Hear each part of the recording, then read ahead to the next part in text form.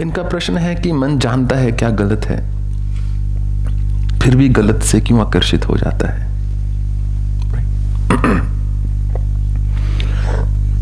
एक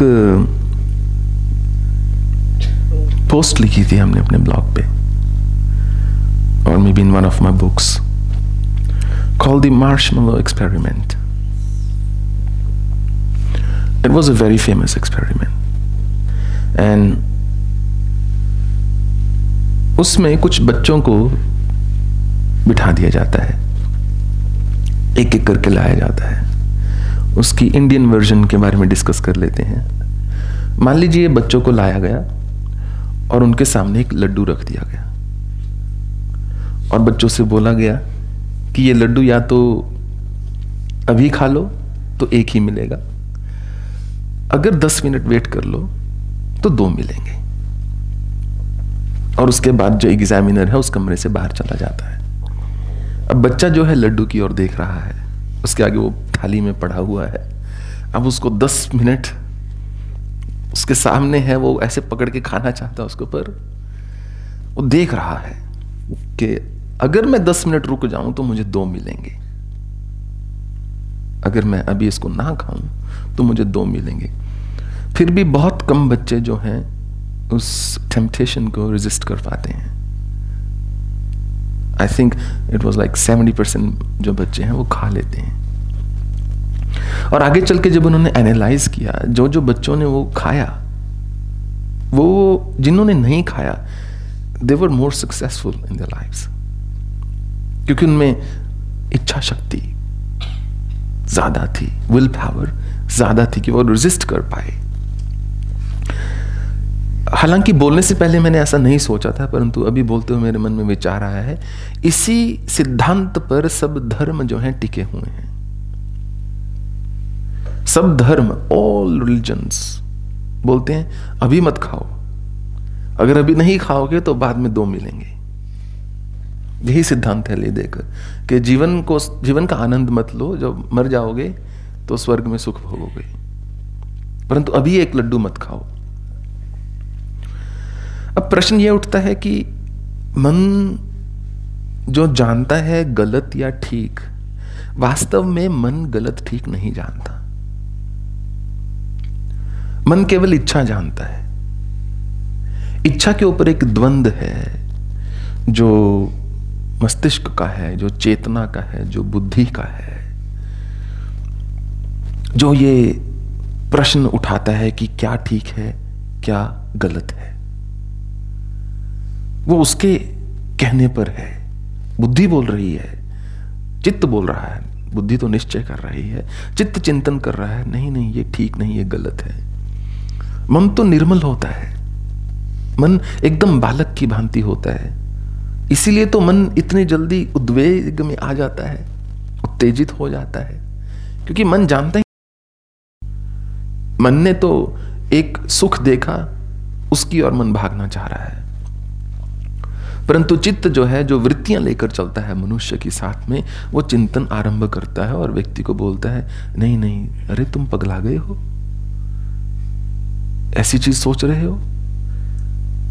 फिर जिसकी इच्छा शक्ति बलवान होती है, जिसकी बुद्धि सशक्त है, वो निश्चय कर लेती है नहीं मैं ये करूंगा या नहीं करूंगा। तो जीवन में कुछ भी करना हो, यदि आपने तय कर लिया है कि कुछ गलत है, उसको यदि नहीं करना तो उसके लिए एक विल पावर चाहिए होती है। विल पावर से बढ़कर और कुछ नहीं है। फिर इच्छा शक्ति है तो आप कुछ भी कर सकते हो, नहीं है तो समस्या है। रमन महर्षि, हालांकि कॉन्फ्लिक्टिंग अकाउंट्स हैं, पर एक जगह ऐसा लिखा हुआ था कि जब उनको कैंसर हुआ, उनकी स्किन कैंसर हो गया था उनकी बाजू पे, तो जब वो ऑपरेट करना था तो उन्होंने डॉक्टर को बोला एनेस्थीसिया देने की जरूरत नहीं।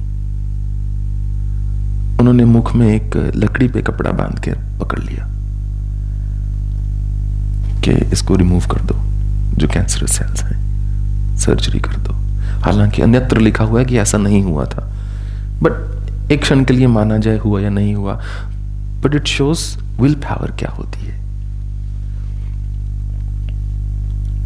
अगर इच्छा शक्ति बलवान है तो मन के अनुरूप आप नहीं चलोगे, मन आपकी सुनना शुरू कर देता है। और इच्छा शक्ति हमेशा याद रखना दो चीजें। पहला, अगर अपनी इच्छा शक्ति को उन चीजों पे व्यर्थ करोगे जिनके कोई मायने नहीं हैं, तो बचेगी नहीं उन चीजों पर खर्चने के लिए जिनके मायने हैं। मान लीजिए आप काम पर गए, काम पे कुछ लोग होते हैं वो सबसे लड़ते हैं, सारा दिन वो किसी न किसी से झगड़ा है, किसी न दिमाग में इतना कुछ भरा हुआ है कि शाम तक जब वो घर आते हैं इतना थक चुके होते हैं कि मंत्र जपने की बात तो छोड़ो, साक्षात सामने भगवान भी आ जाएं तो बोले प्रभु आज प्लीज मेरे पैर दबा दो, थोड़ा बड़ा थका हूं, आज कुछ दम नहीं है शरीर। क्यों इतना थक जाता है व्यक्ति? काम करके जो व्यक्ति इतना थक जाता है सारा दिन, इसका मतलब वो सिर्फ काम नहीं कर रहा, वो वहां पर एक युद्ध कर रहा है। ऐसा युद्ध कर रहा है जिसमें उसकी जो है क्रिया शक्ति जो है, इच्छा शक्ति लगे जा रही है, इच्छा बल कम हुए जा रहा है। एक समय था जब मैं पढ़ता था, फुल टाइम पढ़ता था यूनी में। यूनिवर्सिटी में अगर आपको फुल टाइम पढ़ना है तो मिनिमम 20 घंटे की अटेंडेंस चाहिए होती थी वहां पर, और 20 से 30 घंटे का आपका वर्क होता था, वर्कलोड। तो 40 घंटे आपको full time workload 4 subjects semester का देना पड़ता था। उसके अतिरिक्त मैं फुल टाइम जॉब करता था। फुल टाइम करती है नहीं, मैं 40 घंटे करता था, 60 घंटे काम करता था एक हफ्ते में, क्योंकि मुझे सीखना था जितना ज्यादा हो सकता था। और उसके अतिरिक्त मैं 20 घंटे बैडमिंटन खेलता था हफ्ते में। 20 घंटे, आई एम नॉट एग्जैजरेटिंग। मेरे साथ कोई खेलने वाला नहीं बचता, रात को 12 बजे से बोले घर जाना है, मैं कहता एक गेम और लगा लो। और उसके अलावा अगर मुझे जब होते थे बैडमिंटन मैराथन्स करता था। सैटरडे को सुबह 8 बजे शुरू होता था, वो शाम को 6 बजे खत्म होता था। फिर संडे सेम वही, and I used to participate on both days. केले और बर्फी और नूडल्स लेके चला जाता था वहां पे, सारा दिन खेलता था, वहीं खाता था, वहीं खेलता था, वहीं खाता था। फिर भी ऊर्जा थी शरीर में काम करने के लिए। क्यों? क्योंकि मैंने हमेशा वर्तमान में जिया है। जिस काम की मुझे चिंता करनी है केवल उसकी चिंता करता था। जब आप ऐसा करते हैं तो बहुत ऊर्जा बच जाती है। इसके अलावा दिन में 2 घंटे का कम्यूटिंग टाइम होता था। फिर घर पे कोई नहीं है, आपको खुद ही खाना बनाना है, जो है करना है। तब इतने पैसे भी नहीं होते थे कि कोई कुक रख लो या कुछ कर लो, सब कुछ खुद ही करना था। फिर भी there was plenty of energy to do what I had to do. 24 घंटे कम नहीं होते दिन में। अगर आप जो चीज करनी है केवल उसको कर रहे हैं, बजाय कि युद्ध कर रहे हैं सब जगह जाके। अगर आप याद रहे किसी को कन्फ्रंट करेंगे ना, कभी कभी नेसेसरी हो जाता है, जरूरी हो जाता है, पर अगर आप बेवजह किसी कारण या किसी छोटे ही कारण से सबके साथ झगड़ते रहेंगे, या काम पर सब आपको बुरे लगे, या आपको लगे सब ये बेवकूफ है, बस मैं ही सीधा तेनालीराम के बाद पैदा हुआ हूं, तो शाम होते होते आप इतना थक जाओगे कि आप हाथ उठाने की भी ऊर्जा नहीं रहेगी अपने ऊपर। Basically that's what tires people down.